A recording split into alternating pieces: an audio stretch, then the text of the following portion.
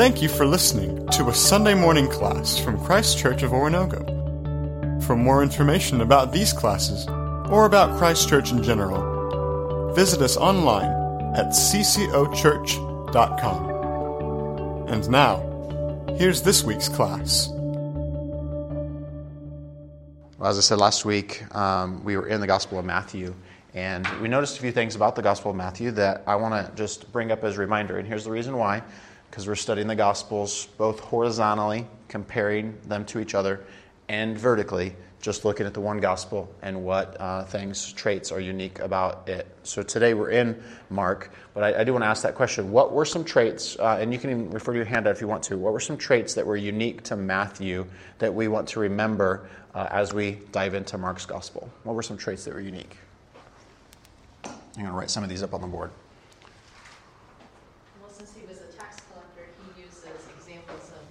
Okay, so money, good. Tax collector, money. Okay, other things. Jewish outsider. Okay, yeah. Interestingly enough, Jewish, I love how you put that, Jewish outsider.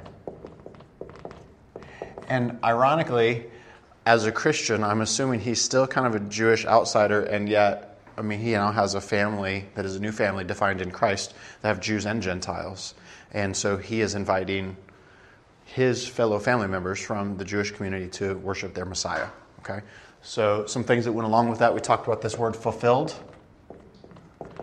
And we also talked about his use of OT scripture. So quotes or allusions to Old Testament scripture. Interesting thing about Mark, he only has one. That's a big difference. And it's in the second and third verse. So Mark is going to have it as almost like just a launching off point, but then that's not his audience's primary concern or need. That doesn't mean that he doesn't have allusions to the Old Testament, because there's plenty of allusions in Jesus' ministry to the Old Testament. But as for quotes, he doesn't say, "Thus it was fulfilled," Isaiah said, other than that one time. So that's going to be a difference. And this horizontal study is going to help us to go, okay, there's reason behind that. The audience that Mark is writing to, even though we don't know the exact audience, has a different need to see Jesus. And so that's one example. Other thoughts that came out of Matthew's gospel, some things that were traits. The use of mountains. Yeah, the use of mountains. And maybe even a Jewish idea or Jewish concept that they would care about. Okay, good. One of the things you'll see in Luke and Matthew's gospel, some of you remember singing the song, "The wise man built his house upon the rock and the sand," and all of that. Some of the imagery in how houses are built between the gospels are different because of the audience. For instance, as Jesus is talking and there is a group of people who dig through the thatch of a house. Well, in Luke, it's tiles of a house. Why? He's trying to tell them the story, but they don't have the same kind of architecture, so he uses their terminology to describe what had taken place, that someone had gone through the roof of the house to get through. And when you compare the Gospels, you go, why would they do that? Well, the different audiences helps us understand why they're doing that. Are they being accurate? Yeah, they're being accurate to the story, being sensitive to their audience. Translators still have to do that today, by the way, when it comes to even stories that Jesus told, parables that Jesus told. So I am told that some missionaries in places where shepherding is not a thing to sheep, but it's a thing to another animal, that he will actually, instead of being the good shepherd, be whatever the metaphor is there, so that they can understand what Jesus is talking about. And so some of those things can be interesting for us to do as well as we interpret and translate the Bible for other people. All right, so as we get into Mark's Gospel, one of the things I want us to understand, I put this text up on the board. It's not in your handout. I put Acts 12:12 up on the board. If you turn over into your Bibles to that chapter, this is a chapter where we have a story of both Peter and Mark. Mark's name so his Jewish name is likely John. His name, we call him John Mark. Mark is most likely it's his Latinized, or it's his more Gentile name. You recognize that many people had two names in that context. So even the Saul, Paul type of names, you have a name that's more of a Gentile name, and you have a name that's more of a Hebrew-like name. So in this text, I'll just have someone read it for us, Acts 12:12, and it may go into verse 13 as well. When this had dawned on him, he went to the house of Mary, the mother of John, also called Mark, where many people had gathered and were praying. Peter knocked at the outer entrance, and a servant named Rhoda came to answer the door. Okay, so this is the story where Peter's arrested. He's miraculously let out. He goes to this upper room where the disciples are locked. They've locked themselves in. By the way, first several chapters of the book of Acts, that's what the disciples are doing. Okay, they're locking themselves in. Why? For fear of, Luke tells us, for fear of the Jews. For fear of them coming to persecute them like they've done with Jesus. Now, in this instance, they're praying for Peter, who has been locked up. Peter comes and the person who answers the door doesn't believe him, shuts the door on him. I think it's a ghost, right? Here's what I want us to notice. John called Mark, it's his upper room. It's his mom's house, Mary. So here's a hypothesis. We don't know this for sure, but it is quite possible that the upper room where the disciples most often gathered was John Mark. It was his mom's house or his house. And that it is possible that even rewinding the tape all the way back to Passover, the upper room, that Passover took place in his home, in his mother's home. And when the disciples are told to go make preparations, it was this home, this household, that was a supporting household of Jesus. Tradition would have John Mark be a teenager at this time. And so we're going to notice some things about him. We do see John Mark throughout the book of Acts. He's traveling with Paul and Barnabas. And he also ends up traveling with Peter, we find in 1 Peter. Church tradition takes that and fast forwards that later, and church tradition says that John Mark traveled with Peter even to places like Rome, and that John Mark is listening to these sermons and testimony of Peter of what Jesus has done, and he writes this down. Likely to an audience that would be a Roman audience, if not Rome itself. Now, there's some other indications we're going to have that give us evidence that there is a Roman flavor to this book compared to the Gospel of Matthew. And so we'll walk through some of those types of things. Likely, this is either the first or second Gospel written, again, going back to week 1. I don't have a problem with Mark being the first Gospel written. Neither do I have a problem with Matthew, and that they may have used one another and then based their storylines and then added testimony to that and added details to that. Now, either way, I'm okay with that. Mark was written during a tumultuous time, both in Rome for Jewish people as well as in Israel for Jewish people. This is during a time where just in the years following this, the decade or so following this, there's going to be a Jewish revolt. So 15, 20 years after this gospel is written, the Jewish revolt is going to get so bad in Israel that 70 AD, Jerusalem is going to be overthrown. And so I tend to land on this earlier date that I give you, around 50 to 64 AD, for this gospel to be written. And again, by John Mark, who is following after Peter. So this gospel, if you go ahead and open up to the book of Mark, chapter 1, we're going to do the same thing we did last week. We're going to start by looking at some vertical studies.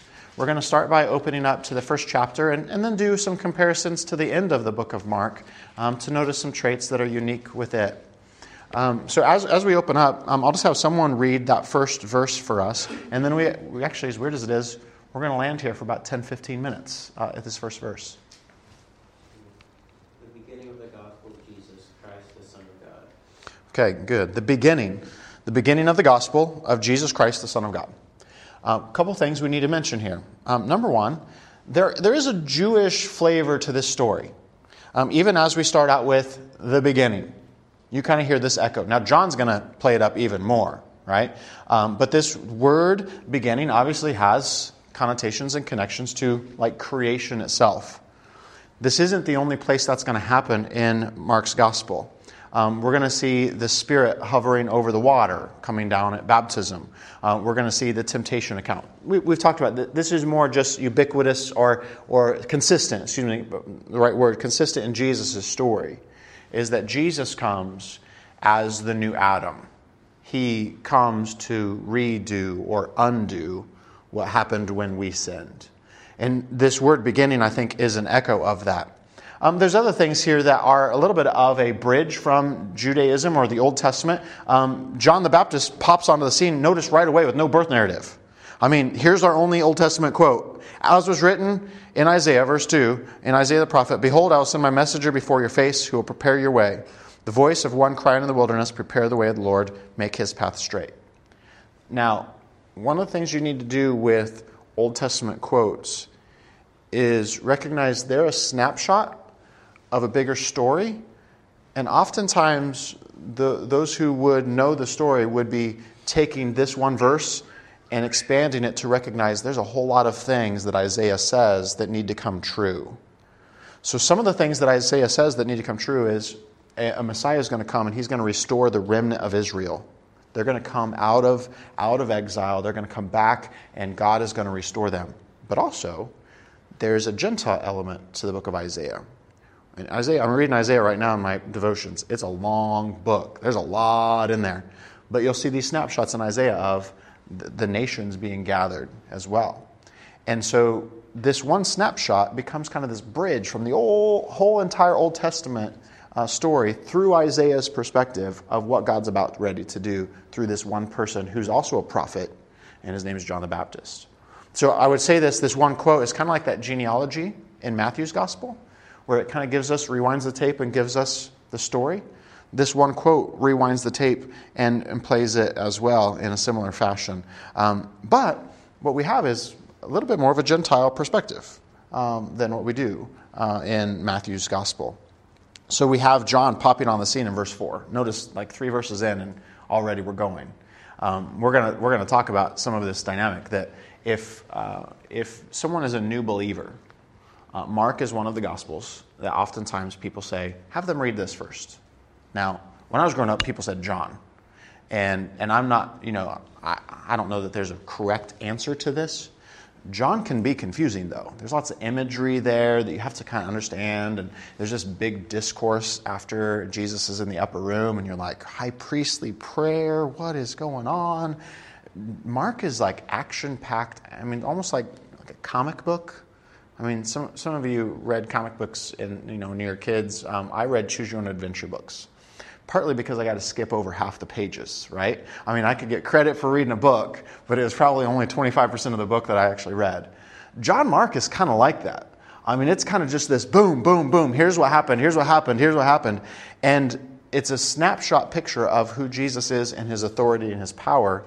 It doesn't have a lot of Jesus' teaching compared to Matthew. That's one of the things we want to notice, is that Jesus doesn't actually talk a lot in the book of Mark. You'll notice those big blocks of text. We talked about 5 big blocks of text in Matthew's gospel, and big chunks of each of those 5 was Jesus talking. Mark doesn't have that. So he'll move immediately from section to section to section. He'll get right to the passion narrative, and he'll zip through that, and he'll stop his book with kind of a cliffhanger. And we're like, what just happened? And the question becomes, okay, what do I believe about Jesus? And I think that he wrote it that way on purpose. So some people use this book in that way. This does have a Roman flavor to it. And so I want to take this a little bit more slowly so that we can notice the nuance. So the beginning of the gospel, this phrase, the beginning of the gospel, we've actually found an inscription from 9 BC that talks about Caesar Augustus. So he would be like, the George Washington, Abraham Lincoln kind of name to us, right? That describes Caesar Augustus in almost exactly the same terminology that it uses to describe Jesus. I've given you in this box down here this inscription that we found, and toward the bottom of that, notice what it says. It's talking about the birthday of the god Augustus, the beginning of the good news. The beginning of the good news. Now, there's also words Savior and appearance and other words like that Mark is going to use here in the opening to describe who Jesus is. So Augustus is considered God or Son of God, and his arrival, his birth, is considered good news, the beginning of the good news. That may play into this, is that some of the terms that Mark is using are terms that, and I'm just going to say for propaganda's sake, had been used of the emperor of Rome. Again, if this audience are people who are either in Rome or Roman, this is painting a picture that who is your king? Who's your real king? Is it Jesus or is it this guy who's dead? You have these myths that go around him, but this guy who is dead. And so we've had more and more evidence that says, there's significance to some of these phrases that they would have picked up on. Even this phrase, Son of God, notice how this phrase appears in this book. I've listed 3 of them for you. Chapter 1, verse 1, the beginning of the gospel of Jesus, Son of God. And then chapter 1, verse 11, We're going to come back to this text in a moment. It's Jesus' baptism, right? And so heaven opens up and a voice calls out, "You are my beloved Son." And then at the end, it's a centurion.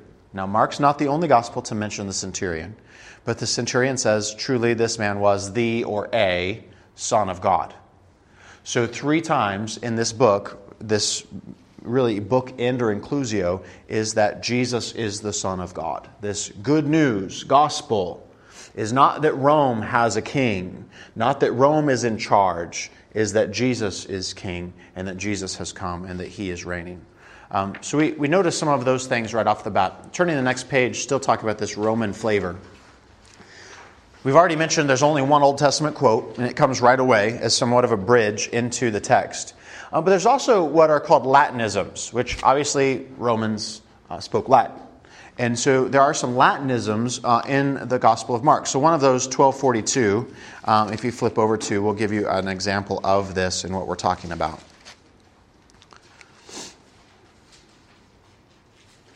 So in 1242, what we have, and we have it translated in most of our Gospels, the copper penny or the copper coin, this lepta is a Latinism. It's a Latin term. And so unlike the other Gospels, we get the phrases or the imagery written in Latin rather than having maybe an Old Testament Greek, Septuagint Greek, or even at times a Hebrew or Aramaic background to them. Now, in Mark, anytime that Jesus does speak, he'll say on the cross, "Lama, lama, Allah sabachthani." Mark will say, which means, and then he'll spell it out for them what it means. So Mark, and John is going to do the same thing, because I think John has a Gentile audience. But Mark takes terms and explains what they mean. And so oftentimes what he does is he actually just takes them in their Latin use and puts them in front of his audience. So we have some Latinisms as well as some explanations. Here's one of the most interesting. Turn over to Mark 15:21. Mark's the only person to tell us this story. So this is a horizontal comparison, and we're asking a vertical question. Horizontal comparison. Mark is the only one who gives us this detail. 15:21. We have Jesus on what is called now the Via Dolorosa, the way of the cross, the way of suffering. And on this way of suffering, he falls down. And so we have kind of this narrative that we have played out. So while we have this, we have in verse 21 this character. They compelled a passerby, Simon of Cyrene, who is coming from the country, the father of Alexander and Rufus, to carry his cross. So we have this character. His name is Simon of Cyrene, and his sons are Alexander and Rufus. And I know we're flipping around quite a bit, but go to the book of Romans, chapter 16. And in Romans 16:13, which obviously the audience here is fairly obvious because it is Romans, we have this greeting in Romans from Paul. "Greet Rufus, chosen from the Lord, also his mother, who has been a mother to me as well." Well, some of the question is, who is this Rufus that is here and he's in Rome? Is he known? He seems to be well known. Some hypothesis would say this is the same one as this Simon of Cyrene, and that Rufus is now in the church in Rome. And it would make sense of why Mark would add this detail here, because this family is part of the audience, or this family is well known to the audience. So that's one of the hypotheses about this Roman audience as well, is this little addition of a detail. There's other unique details as well. For instance, the mentioning of wild beasts while Jesus is being tempted. And, knowing the Roman story as well as the Christians in Rome and their story, Jesus being tempted in the presence of, and he's in the wilderness, wild beasts, that detail matters to the Roman audience. Why would that detail matter? Why would that play out differently for them? In the Roman theater, Colosseum, some of them are being thrown, tempted, to deny Jesus with wild beasts. And angels come and they minister to Jesus in this moment. So we have some details like that again cause us to go, why are these here unique to Mark, not in the other Gospels? And as we put those pieces of evidence together, it paints this picture that helps us go, perhaps this is why. Perhaps this audience is a Roman, and I don't just mean only in Rome, but a Roman audience more than a Jewish audience. And they have different concerns as well as different things that Jesus did that communicate to them what they need in the midst of their discipleship. So questions, thoughts about that thus far? That's kind of just an introductory, these are some things we can look for as we're walking through. All right, so if I'm going to put a label on Jesus, like how Mark paints a picture of Jesus differently than Matthew's gospel, this is the label I put on. Don't assume that this is like the only label you can use, okay? This is my label that helps me kind of differentiate, even as I process myself, what is the big picture that Mark's trying to do. So here it is, the Messianic secret revealed. So you know this. No one expected the Messiah to look like Jesus looked and to act like Jesus acted. The Jews didn't expect it. Neither did the Gentiles. And so they crucified Jesus because they expected him to what? Want to usurp Roman authority through military power. But the cross is exactly what Jesus was coming to do. So in the Gospel of Mark, he highlights this element of Jesus' ministry. Now, the other Gospels mention it as well. But Mark seems to put an access point on it, or mark on it. Jesus will tell his disciples and other people, those who are possessed by demons, those who are healed, he'll tell them either to be quiet or to not tell anyone his identity. Which at first we're like, wait, why? Like, I don't know if that's ever confused you, but it's confused me before. Like, could you imagine us pulling that out in a sermon? And Jesus told him here not to tell anyone. And thus, we as a church are not supposed to tell anyone about what Jesus does for us. You notice how confusing that can be, right? And yet, there is this element of, because his time is not right, his time has not come, and we get some of that from the other Gospels as well. But Mark's Gospel, as we're going to see in a minute, I think even like ends with that tension. I think it ends with the tension of, is anyone going to tell? And it kind of leaves it up to us to go, are we going to tell? Like, there's this side that goes, now that it's time to talk, are we actually going to talk? And so not only is Jesus look different than what we expect him to, but once it's time to tell who he is, the question becomes, so are we going to tell? Or is this still a secret? Because it's not supposed to be a secret still. It was for a season, but it's not anymore. So here's the case study.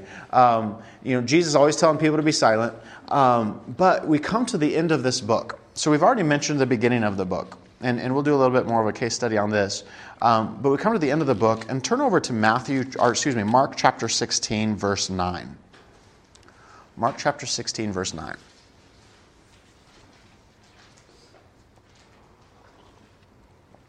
Does anyone have there a statement that's in brackets? It's not actually in your text, but it's a note. What does that say in your Bible?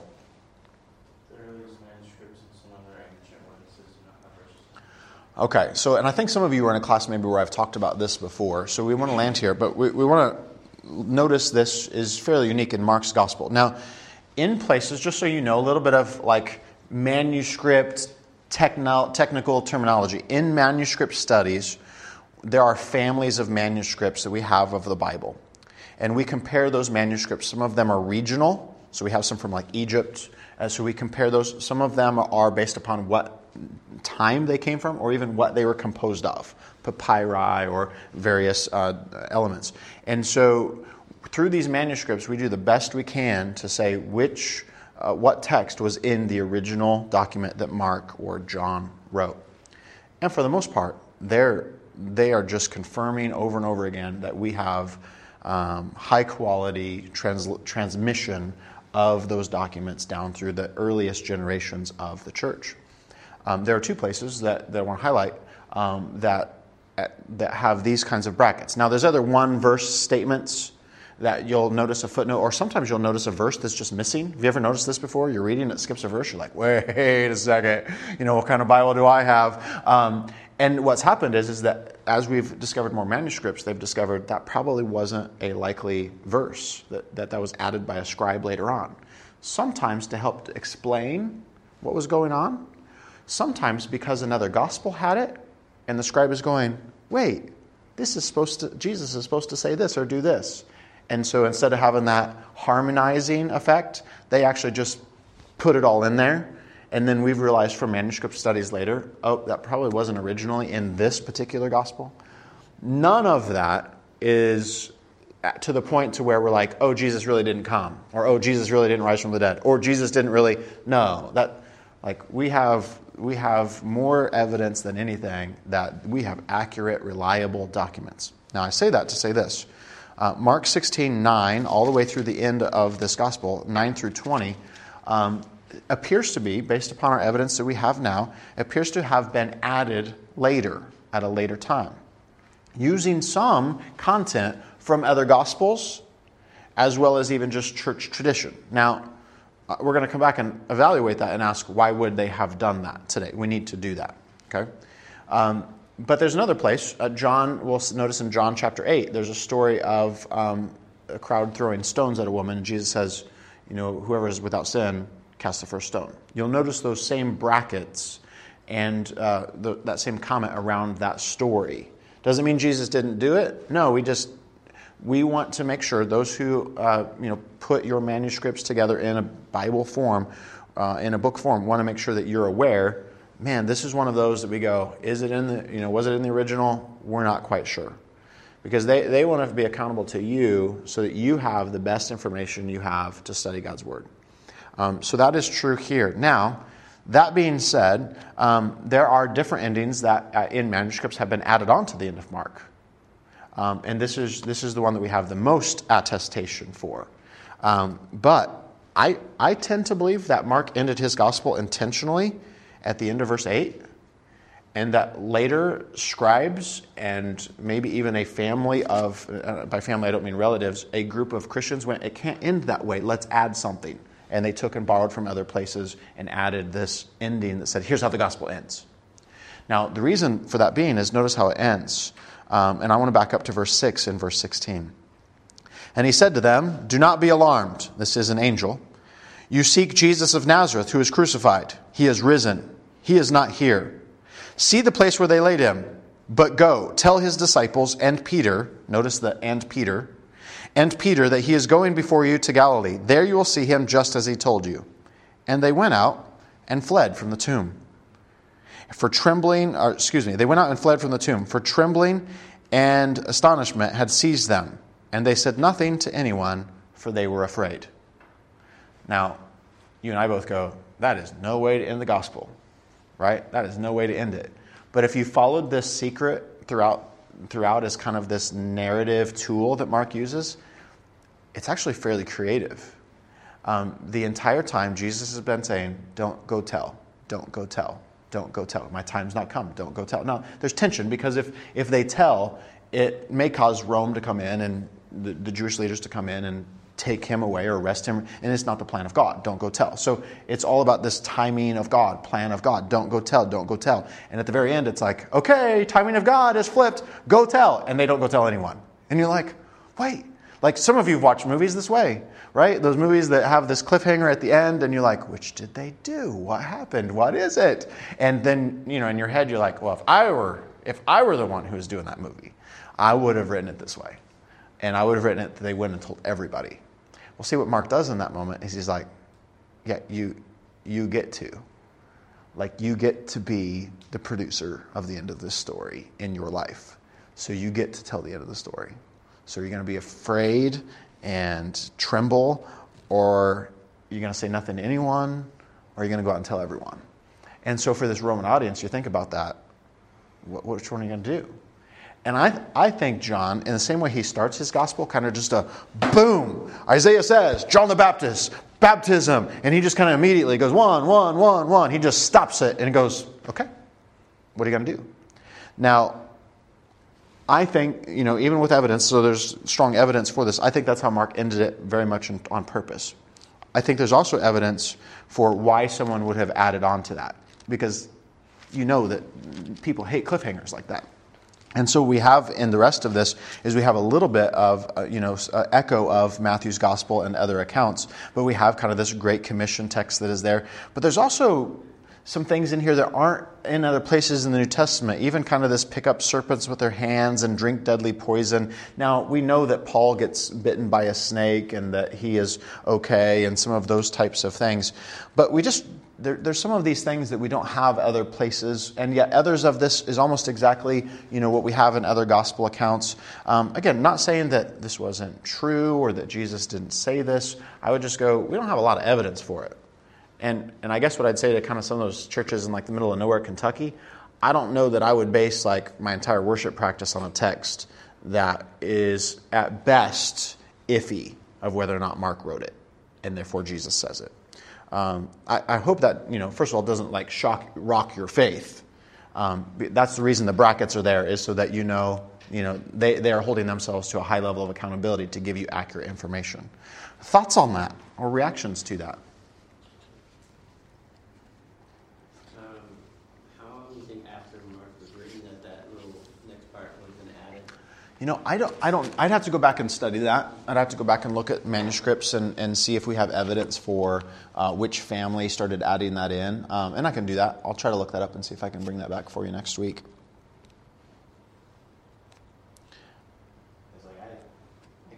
I can see why. I can see why he would leave it that way. Because I feel like if they're hearing it in a Gentile society, it doesn't like someone has been talking about it. Kind of thing, progressing like that. Or you can continue.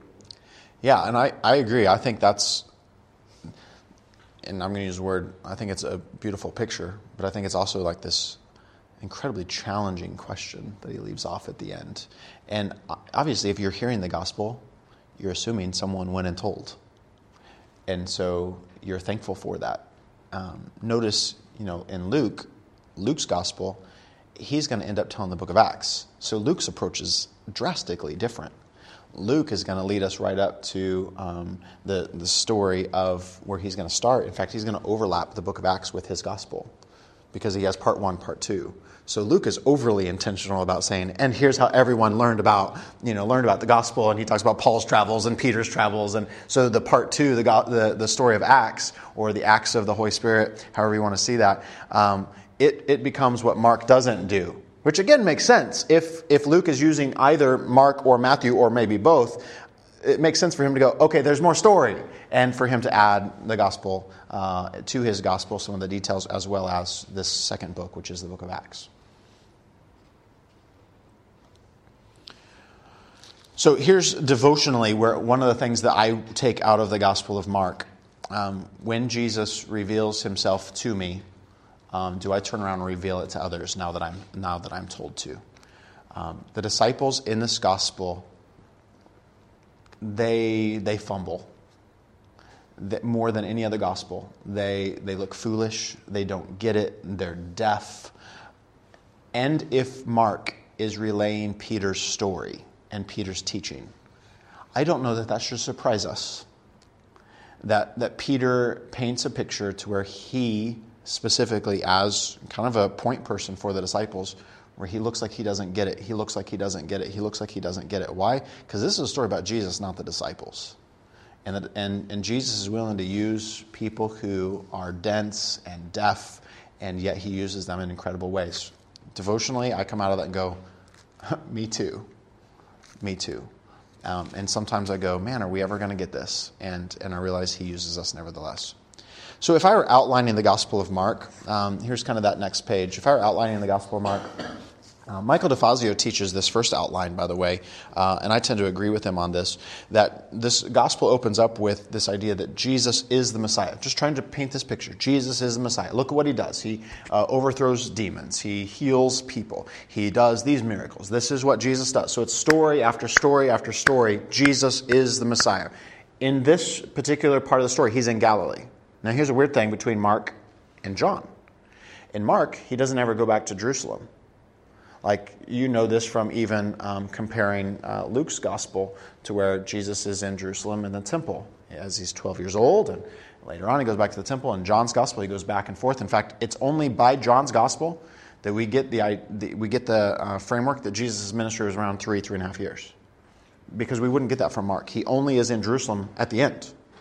So kind of the geographic theology we have some of that here, just kind of this journey to Jerusalem. He's in Galilee, he's teaching, I am the Messiah through his, now again, mainly through his miracles, through his acts, through his works. Thinking Roman mind, you're thinking story of accomplishments and works and those types of things. Then in 8:31, there's a hinge. Similar to the one we saw in Matthew 16. Peter confesses, you're the Christ. Okay, you're the Messiah. And Jesus begins to reveal, yeah, but I'm the Messiah who's also going to suffer. So the first part is, I'm the Messiah. Great, you're the Messiah. Yes, I'm a suffering Messiah. Oh. And the rest of the journey is the journey to the cross. And then 14 through 16 is the Messiah is what takes place in the Passion and in the resurrection. And so we have this in Galilee and then the teaching on the road to Jerusalem that says I'm going to suffer, and then the actual in Jerusalem narrative of his suffering. So kind of this three-part play to the book. Now another person has outlined it this way. It's notice it's the same outline, but it's Christ's successes in 1:8 through 30, and then Christ's sufferings. Mark Christian here, that was confusing. Mark Christian here a couple weeks ago outlined, or maybe it was last week, showed us that graphic on stage represents kind of an outline of, I had not known that was true, that it represents kind of this narrative, this flow of the Gospels. And if this were true in Mark's Gospel, and only notice he's taken all 4 Gospels, but if this were true in Mark's Gospel, it would kind of look like this. Even with obviously with the resurrection at the end.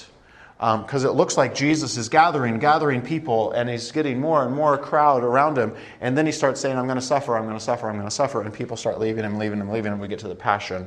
And then obviously we have resurrection at the end. But we never really get back to the crowds following him. Why? Because no one tells. So we have kind of this tension in the narrative plot of the Gospel of Mark that's somewhat interesting compared to some of the others, looking at them. So as we look through, here's a couple other things that I want to look at that are just unique to Mark. It's the shortest account. Here's the weird thing. Even though Mark has the shortest page count, the stories he does include, oftentimes he includes more details than the other two, Matthew or Luke, the other two synoptic, one-eye Gospels. So it's kind of interesting to me to where we have this dynamic that you may have, a shorter gospel, but actually in some of the stories he tells, he actually is sometimes longer than the other two. And the other two are moving along to teaching, but Mark adds these details of the story and plays them out. So things like Jesus, sleeping on the cushion. We've already mentioned the wild animals and some of the other types of things. Is that because Peter was there? And he's able to give some of these details. And that's how he tells his story. I think some of that can be true. We mentioned this 2 weeks ago. Mark loves the word immediately. It's 42 times in his gospel. Notice it's only 6 in Matthew, 3 in Luke, and 3 in John. That's that horizontal comparison where you're like, what's different about this gospel? That's one of those you're like, that's incredible. That is such a high statistic that stylistically or because of his audience, this is very intentional. So he loves this. He also loves the word and. Now, some of us who speak love the word and as well, as filler, right? And he's always going and he just moves one thing to the next, immediately, and he's just moving things along. He uses, and this is technical, I've tried to put it in kind of just user-friendly, he uses what is called historic present vocabulary. Here's what I mean by that. When he's telling a story, instead of saying Jesus went, he says things like Jesus goes. Now, what that does as a listener in the audience is that it makes you part of the story. Now, it's a literary device, right? So instead of making it something that happened in the past, you become part of the story. And Jesus, he's going to Jerusalem. And the disciples are saying, oh, we're going to die with you. And so everything's present. And there is this heightened sense of urgency in this book because of that. So he does that more often than the other two. I've already mentioned there's limited teaching discourses compared to the other two. He just doesn't break. Why? He's always moving to the next thing, right? Matthew's gospel, you have action, and then you have, and Jesus was on a mountain, and he started talking. And you slow down in the action, and there's not a lot of action. It's just this long discourse. Now, I'm not saying it's boring, but it's a pause, and Mark doesn't take time for that. Another thing that is interesting, there's several words that could be used to describe this. Mark does this more than others. It's called sandwiching. So just be watching for this. Other words are interpolation, calculation, dovetailing or framing. Here's all I mean. There's a story of two women. One is of a girl and one is of a woman. And Jesus has this woman come up and touch him in the middle of a story. And he pauses and heals her. And then he gets back to the story of healing the girl. This is what I mean, is that there's this action, and there's this break in the action, where something else happens. And then there's this tension of like, well, what's Jesus going to do? And he comes back and he brings resolution to that. That happens often in the book of Mark. And so notice those types of things as well as we move along. It creates this sickness as we go along. Here's last couple things. Number one, so we've already mentioned limited visits to Jerusalem. I think one of the things this does is it builds the tension in the book, right? All this action stuff. Jesus saying, I'm going to Jerusalem. But the fact that he's not there multiple times causes you to go, when he gets there, something big is going to happen, right? And he starts to acknowledge this in front of his disciples. When I get there, I'm going to be... And so this tension is when Jesus gets to Jerusalem, something big is going to happen. So I think there's even some narrative purpose behind that. Now, in this, number 8, Jesus will oftentimes withdraw and retreat. And he'll pull out of the action. He'll pray. That's something we can learn, by the way, from Jesus. In fact, Jesus gives us not only permission, but tends to, if we want to follow him, tends to kind of say that's what it means to follow him, is to pause from all the chaos and the action. And I love that contrast in the Gospel of Mark, because you do get this immediately, and. And that's how I feel even from this week. Like I'm going... right? And Jesus going, hey, it's okay to stop. Now, Jesus sometimes was up all night praying. So it's not that he wasn't exhausted or at times tired. He is going, having people who need him all the time. He is fully God, but he is also fully man. And so he is thirsty. He gets hungry. He gets tired. And so we have this example that it is okay to do that. And Mark mentions that more than all the others. I don't know if that's intentional because of his immediately and, but I kind of go, man, we should pay attention to that rhythm. So those are some interesting things. I want to point out 2 more kind of case studies in just our last couple minutes of some interesting things that Mark does. And by doing this, we're going to go back and do, like we did with Matthew, a comparison of a beginning story and an end story. And so if you have Mark again, go to Mark chapter 1, verse 10. It's a familiar story to us. It's the baptism of Jesus. And in this story, Jesus comes to John the Baptist. But verse 10 says, when Jesus comes up out of the water, immediately, there's our catchphrase, right? Immediately he saw the heavens being torn open and the Spirit descending on him like a dove. Now, as we do his horizontal comparison between all the other Gospels, Mark alone uses this exact word, this phrase, torn open. And it causes us to go, interesting. And maybe we just go, okay, he had a unique word. What happens when we do the horizontal study next to the vertical study is then we ask the question, how else did Mark use this word? Was he unique in using this word other places? And so that comes to our next verse, which we'll move over there in a minute. Here's what I want us to notice after this phrase, torn open. And a voice came from heaven saying, you are my beloved Son, with you I am well pleased. So we have something being torn, heaven being torn, and again you go, how is heaven torn open? Right? I mean, visually, you're trying to picture that. If you're a producer of a movie, a Jesus movie, you'd be like, bright light. I'm just going to go with bright light, right? And a dove comes down. Actually, when we did baptisms, it reminds me, we did baptisms at the Jordan River in Israel.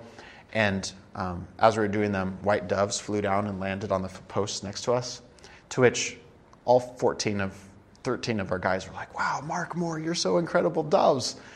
And what he and I both knew was that they had trained these doves to go and land and then go back up. And it was like all this like production kind of moment, right? And so, but it's, to imitate this and to in many ways echo this. But we have this dove, and notice the Spirit is like a dove descending. So the Spirit comes down on him. It's hard to visualize what this scene looks like. But this phrase torn open and this confession. Now turn over to Mark 15:38 at the end of his gospel.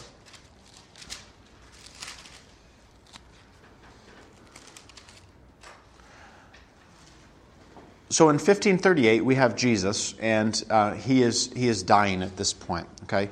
And so Jesus, in verse 37, backs up and says, he utters out in a loud voice, and he breathes his last. At that, the curtain of the temple was torn in two. Same word. Was torn in two from top to bottom. Now, after this, notice what we have. And the centurion who stood facing him saw that in this way he breathed his last and said, truly this man was the Son of God. We have something that is torn, and we have a confession of Jesus being the Son of God right after each other. Now, sometimes when you're reading vertically, I miss those things. So sometimes it's helpful that someone else points them out. Okay, I'm not the first person to find this. Okay, someone else pointed it out to me. These are the kinds of things we can mine when we slow down, but also compare horizontally and go, why did Mark do this? And then go, maybe there's another reason vertically of why he did this. Here's why I think he did this. Temple curtain is about as thick as your hand. It's 35 foot tall and about 60 to 65 feet wide. It's a tall curtain.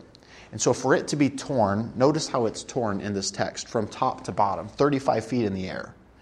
This temple curtain was the thing that divided inside the temple, the most holy place from the holy place. The only person who got access into where the Ark of the Covenant used to be was the very high priest. And it represented the very presence of God. So when this curtain is torn in half, it is God saying, now there is access. I mean, theologically, this is what it's saying. There is access into my presence. And honestly, even to the temple, it is saying what Jesus prophesied, you don't need the temple.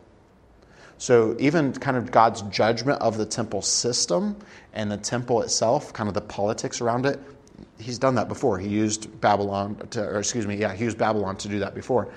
It's symbolic. And here's the other weird thing.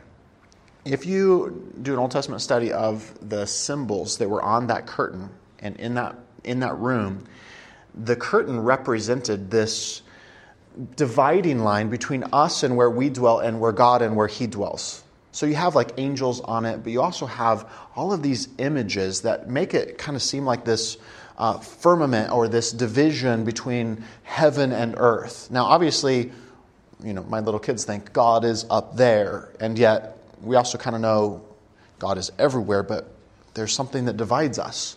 So here's what I want you to take. I want you to take the story of Jesus' baptism, and heaven is torn open. And this story of the holy place being torn open, they're the same. Jesus comes, and in his baptism, he is representing the fact that through him and through his death, what does baptism represent? Death. Death, burial, and resurrection. So through his death, burial, and resurrection, as he comes out of the water, heaven is torn open. This is my Son in whom I'm well pleased. The Holy Spirit comes down on him. As happened to Jesus at his baptism, so can happen to us at his death. Through his death, we are able to gain access into heaven, and God still says, this is my Son with whom I'm well pleased. And we follow him through his death into where we can now dwell with God and have access to him through him who is our high priest. I think Mark is doing all of that through this one word and this confession, and sometimes we back up and go, whoa, didn't see that. And I'm the same way. Okay? So sometimes slowing down on these types of things that the Gospels do that are unique and different help gain for us a bigger picture. Now, does this change how we see Jesus? Maybe, maybe not. I mean, can we find it other places? But I think it helps us understand why the temple curtain's torn and why some of the imagery of the baptism is there. And it gives us this theological understanding of what God is trying to tell us. And I'm okay with us looking for those kinds of things and going, wow, I didn't see that. That's richer than what I ever thought it was. Thoughts, questions about that? Okay. I don't think that we're just making it up by looking at that, by the way. There are times where I go, sometimes we can make too much of something. That is one of those I go, confession, the word torn, death, resurrection, heaven and temple imagery, that's there. And we can't miss that. All right, here's the last case study for today. Mark 14, 51 through 52. And maybe this is, I can't remember which... Oh, yeah, this is that story. Okay, so in the garden, this is the only gospel that mentions this character.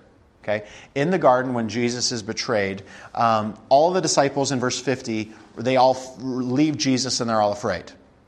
And then verse 51 has this little story. And a young man, notice a young man, followed him with nothing but a linen cloth about his body.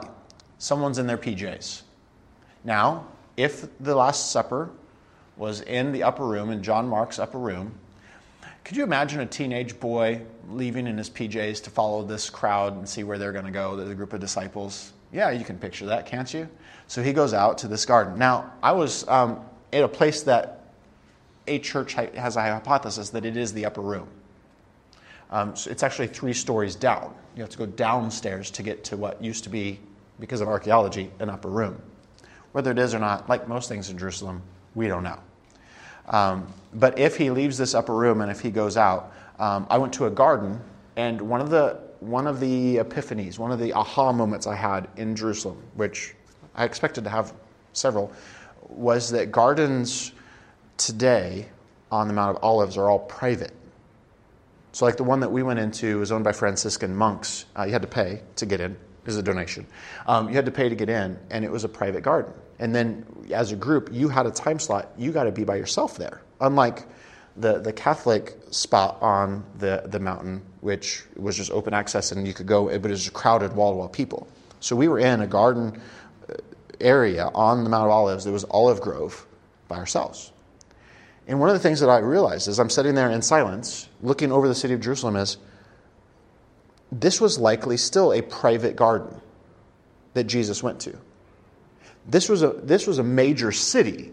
You didn't have space around it that wasn't owned by someone. And it could be that this is not only John Mark's mom's upper room, but his family's garden as well. I don't know, but it's a possibility. And we have this young man who followed, and they seize this young man, and he runs away with nothing on. And part of the question becomes this, and I'm not the first one, and we're not the first one generationally asked this question. Who is this young guy? Why add this detail? I think it's Mark. I think it's Mark, and kind of like John, right? It's Mark's way of writing himself into the story without giving himself a lot of credit. John, by the way, won't use his own name in his gospel. He'll call himself the Beloved. He doesn't even mention his own name. I think this is John Mark's way of doing this. And once again, we have this story of someone who is okay with themselves looking foolish. But at the same time, that tension that says, and yet I wanted to follow Jesus. Mark's an interesting study because Paul at one point didn't really like him. Paul got really upset with him. And Barnabas said, okay, I'll take him with me. Later on, Paul will say, Mark's useful. Bring him along with you. And he's this character that sometimes he does the right thing and sometimes he's afraid. Notice the end of the book of Mark. They were afraid. They were afraid. Do you think that's Mark's story? I think it is when I read the Gospels. At times he was afraid, and that's why Paul was frustrated with them. And yet he comes back. He comes back. And so sometimes I need to look at Mark's story and go, what in this looks an awful lot like me? I hope that's helpful for you, kind of a run through. We're going to go through Luke's Gospel next week. We may take 2 weeks for Luke's Gospel. We may take 2 weeks for John's Gospel. Obviously, this one's shorter. It's helpful for that. But we may need to slow down on the next 2. We'll see you then. Thanks for hanging with me. Thank you for listening to a Sunday morning class from Christ Church of Oronogo. For more information about these classes, or about Christ Church in general, visit us online at ccochurch.com.